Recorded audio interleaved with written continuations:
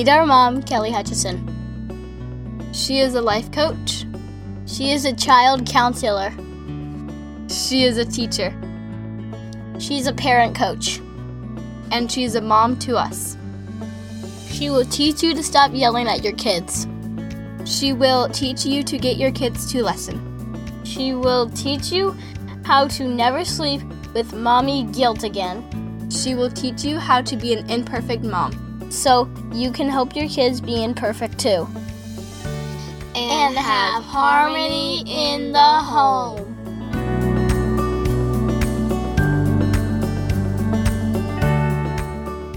Hey everyone, welcome to episode 11 of Harmony in the Home. And this is part 2 with our Lily Grace, and we are talking all things tantrums, timeouts, and today we're talking about listening. Lily, say what's up? What's up? Yo, yo, yo. We talked a little bit about timeouts and how children feel when they're being yelled at. And so I want to talk to you about, from our point of view as a parent, like I get so many emails from parents. And I know this used to be my frustration too when I was, I guess, unconscious, which sounds like I fainted. But like when I wasn't a conscious parent, I will just say unconscious, is I would tell you to do something, like something very simple. And I would be like, nope. You just kind of ignore me. Like right now, Grady was an ignorer. And then you were like, no. Like, no. It was a very strong no. And I was like, whoa, what's happening here? And so from our point of view, like these are basics, like brushing your teeth so we can go to bed or go someplace or put on your shoes, like basic. It's not like we're asking you to paint the house. And so what do parents do to get the kids to listen to them? Well, if it's like a simple thing, like put your shoes on, you have to start off, like you can't just say like, put your shoes on. That sounds like really bossy. Can you be like, hey, honey, can you put your shoes on for me? Like it just gives the kid a little more like, you're my friend. Right. You know? Like you're on my and side. Like if they're like, no. Or if they just don't know you, you could be like, put your shoes on in 5 minutes or 10 minutes. And if you're in a big rush, it could be 1 minute or 0 minutes. Right. Or what you could do is you could play a game with them. Like, take off your shoes, put them, like, somewhere else, and put them in maybe even a hiding spot. And be like, all right, do you want to have a race to see who can put their shoes on the first? And then the kid could be like, yeah. And then always let the kid never win, like ever. Yeah, it's not like, really even worth if the kid's like, I'm getting bored, I want you to win once. Maybe one then. But like, never win. And like also what you can do is like try and make the kid find them too. So putting on your shoes seems more fun. That's really good because you have to remember like kids are really little and like their brains are still developing and still growing. So you kind of have to meet them on their level. And like, I always tell parents too, like, you always say, my kids don't listen. And I always say, are you listening to your kids? Because their behavior is always a language. And are you listening to them when they're telling a story? Are you playing Legos when they want to play Legos? Are you playing board games when they want to play board games? Are you meeting them on their level? So instead of always putting the focus so much on them, think about more how you're showing up. And are you listening to them when they make requests? Because we're making requests of them all day to brush your teeth, get your shoes on. But they make requests of us all the time too. Like, will you make me a sandwich? Will you play this game with me? Will you read me a book? And a lot of times parents are saying no all day long. And so the kids are just kind of mirroring that back to them. Like, well, you've said no to 17 requests I've made. How come I'm supposed to listen to you now? I don't understand that. And so I always say connection breeds cooperation. And I think a lot of parents, connection is everything with kids. It's with every relationship. And it's really big with kids because when they feel like you're on their side, then they're going to listen and comply and do the simple tasks that we ask them. And so I always ask Lily, I'm like, why do you and Grady listen to us? Like when we ask you to do something, you pretty much do it and without any song and dance the first time. And why do you listen? Because like, I feel like you actually give in sometimes. Like, don't give in like, oh, can I have this lollipop? Yes, you can. Like, not like that. I mean, like, if I want you, like, today, I wanted you to help me clean up my paints because I was painting. I'm very bad at painting. Really? I think you're really good at it. You're painting shells today. It was so cute and creative and like. Yeah, it was. But still, I'm not good at painting. But I was like, can you clean up my paints today? And Mommy was like, yeah, sure. And then earlier today, you were like, I needed her to come do the podcast. And so Yeah. she's like, well, I'm painting. And she's like, I really want to do the podcast, but I don't want to clean all this up. Can you help me? And I was like, sure. And so we kind of cleaned it up together versus like, clean this up, meet me in the room, and we're going to do this podcast. Like, you have to meet them halfway. You have to be their friend. Like, they already are your friend. It has to be like a good friendship. Like, you have to, like, even though like your family, you think, oh, since we're family, we're destined to be friends and like stuff like that. We're destined to love each other and stuff. But like at the same time, you can't just treat them horribly and make them still love you. Right. You can't be yelling at them all day and then expect them to be like all warm and fuzzy and be like, sure, I'll brush my teeth. No problem. When they know that you're on your side and you have their back, will do anything. they pretty much will do anything because they're so connected. But And don't they're take like, advantage. Never take advantage. yeah. And don't take advantage. It's not from a place of like bossy Betty, but it's from a place of like, listen, I'm going to meet you halfway. I'll help you clean this up and let's do this together. Like, we are on the same team. And when the kids feel like you're on their team, it's like, it's so much more fun to parent and live from that space. And like, you can actually enjoy your kids and they're enjoying being around you too. So we talked a little bit about rules. And of course, I think conscious parenting gets a bad rep because it's like, okay, kids can, sleep on the roof and not go to school and, stay in their jammies all day. Like, conscious parenting is like letting the child lead the way, but not from a place of negligence. It's from a place of like follow their throbbing spirit. And so what is the hardest thing for you of being a kid, aka 11, or when you were 8 or whatever age? What's the hardest thing for you? Probably until I'm 18. It's all the rules that you have to follow. There's so many rules that like society. You could say the world. The world. The world. The world puts on you. Because at school, there's so many rules itself. It's like, you can't run in the hallways. I get that one. But, like, you can't, there's a lot of things that you can't do that don't make sense. Like, dress code doesn't make sense. Like, there's just so many rules that limit you. And, like, a lot of the times at my school, you had to, like, if you stepped in a dirt, you would get in trouble. In middle school, I hear that there's even more rules. Like, you can't chew gum. You can't, like, you will get in big trouble. And at home, there's rules, and some rules I agree with, like, too much time on electronics. But also some I don't get. Like, I can't have popsicles for dinner. Like, a lot of this, and, like, I can't stay up whenever time I want. Like, I can't jump on furniture. And when I'm an adult, I can do whatever I want. I feel like so free. Yeah, it is very freeing to have your own free will. And so being a child, it's like we literally ask children to do all day long, like do this, do this, do this, do this. And they get tired of like being told all day long. Imagine if you had a boss and they're like, you need to brush your teeth here. You need to wear this outfit. You need to eat this food. Like if I went to a restaurant and they gave me food that I didn't like, and then if the manager came over and said, you have to eat this because I made this for you. And I'm like, I didn't order this. That's how kids feel at dinner when you give them something that they don't want. And you're like, eat it, eat it. Green beans. They are my worst enemy. Yeah, like I always say, like you have to have a vegetable. So which vegetable do you want? You want to be cauliflower or broccoli? Like give the kids as much free will as they want, as you can within the limits, and having win-wins for both of you. Like because you're on their team, and that you have to let them know that you are on their team, and they have to feel it. So if they're not feeling it, then it's not coming across somehow. So tell us a little bit about win-wins and how it works for us, and like. Win-wins work where we both get our way. Like, sometimes you will have to give in a little more, but in the end, and it's not a win-win if you don't get your way a little bit. It's not a win. Like, let's say I want to go play basketball. Grady wants to go in the pool. Well, here's a win-win. Go in the pool and then go play basketball in our bathing suits. Like, that would be a perfect idea of a win-win. And also, there's a palm tree analogy where it's like, I always thought it was real trees. You thought I thought it was palm tree. Lily thought it was regular trees. We came up with a good analogy for our win-wins. But, so, like, there's water, because they need water to survive. So there's, like, a bucket of water. There's a big open field. 2 palm trees just stand there. And palm trees always bend a little. So you're always bending, like, no matter what. Like, when you were born, you were bending. Like, you always are bending just a little bit to do something. But sometimes you have to bend more. So they both want the bucket of water, whatever it is. Like, it might be you both want to go in the pool, or like one person wants to go in the pool, wants to play some basketball. But we both want to like bend. Like the palm trees want to bend, and it's a bending because one palm tree may be bending a little more than the other because they're giving in more. So that's kind of like the analogy for win-wins. Yeah, and it always ends up evening out in the wash. Like my sister and I were always like, whenever we're together, we like, I'll buy her something, she'll buy me something, and like we don't like pay each other back because it always comes out in the end being even. And so there's sometimes you're going to have to bend more and sometimes the kid bends more. And you're always thinking, it's almost like when you're watching Shark Tank, it's like, okay, I'll make, like they make an offer, then there's a counter and then there's another. And it's like going back and forth. And so that's a really good show, by the way. Oh my gosh, that's the best show ever. And it's really good for showing how the Shark Tanks bend a little bit and everybody should get their way a little bit. And you both walk out going, wow, that's a really good deal. You can't say to your kid, this is not a win-win if the other person doesn't bend. It's not a win-win at all. Yeah, like being a bossy Betty parent is not going to work because the strong-willed, strongly sensitive children are going to be like pushing back. And they have such a strong throbbing spirit. They're like, listen, I love you and all, but my throbbing spirit means more to me than giving into you all the time and like just being totally taken underneath your control and your spell. It sounds like I'm talking about. Yeah.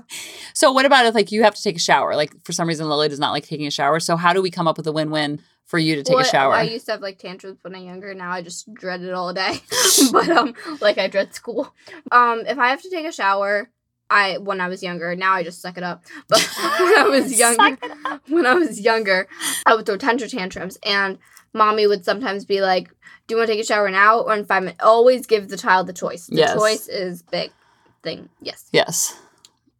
And then like you'll be like, "I'll take a shower," and then you really, for some reason, our house is not that big, but you think walking to your room to take a shower, then walking to the shower, which is in the other side of the house, which is not that far. You think that's a big, long walk. Well, I used to use your shower. Right. Now, I just can't pick up my clothes after I take a shower. So she'll be like, all right, how about this? I found a win-win. If you can get my clothes, we live like a very normal size house. And she's like, if you could get my clothes, I will take a shower. And like when it was cold, I'd be like, oh, how would I put them in the dryer? She's like, yes, win, deal. So I'm putting them in the dryer for 5 minutes while she's in the shower. And then she gets out and it's warm clothes. So I want a hot chocolate for dessert tonight now. I know, on a hot summer day. I know, right? So talking about when you live in Florida. So much. So talk to me about complex emotions. I've talked a lot about on the podcast about normalizing it for the kids, letting them feel their feelings, don't stuff the feelings. What do you do when you have complex emotions? Well, I mean, every kid is different, but a lot of kids are the same. So many kids use my strategy. Many kids do not like my strategy at all. But my strategy is I just let it all out. I'll either lay on my bed and just let it all out and think about, like, what happened and stuff. And it's not like I'm in timeout because it might think like it is, but I'm not. I'm choosing because mommy always gives me a choice. Do you want me to help you calm down or do you want me to... Do you want to calm down by yourself? Do you want to calm down by yourself?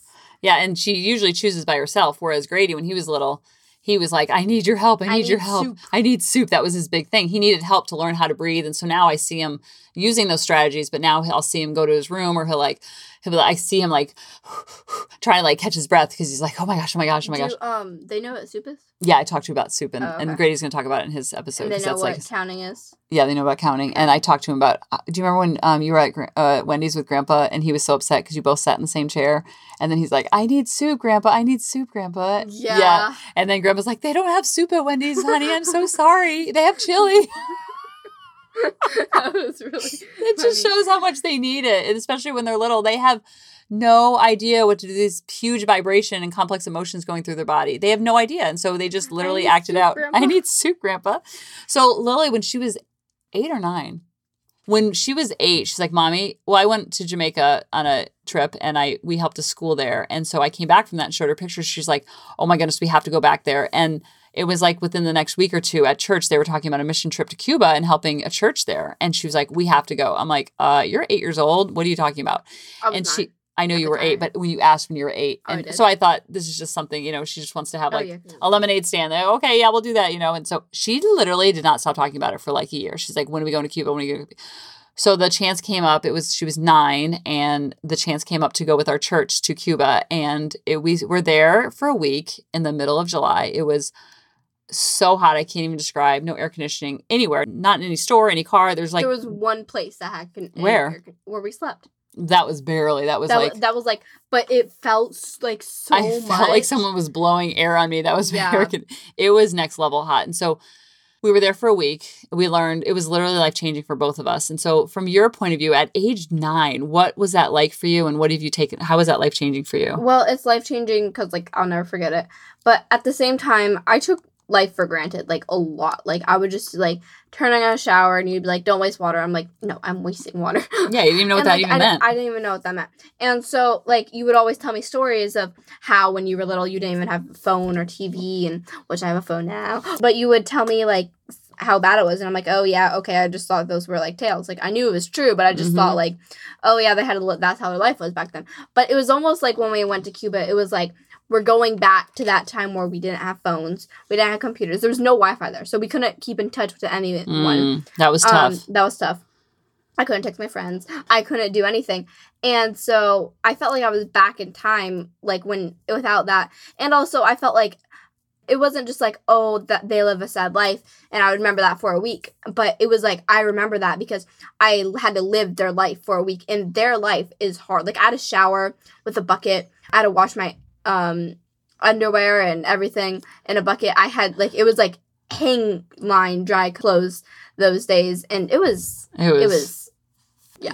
very tough to see, and the children there were just so unaffected by it. They were so happy. They were so happy. When they saw Bubbles, they were like, whoa. They didn't know what bubbles were, remember? No. And they were so interested by my drawings. Yes, they were, like, fascinated with her. It was almost like she was like an alien that was coming in, and they were just kind of staring at her like, oh my goodness, you are an alien. And she brought baby dolls, and their eyes lit up. I mean, we gave them, like, paper plates, and they were just like, thank you, thank you, thank you. They were appreciative of everything, and they had so much Jesus in their heart. It was so beautiful to see.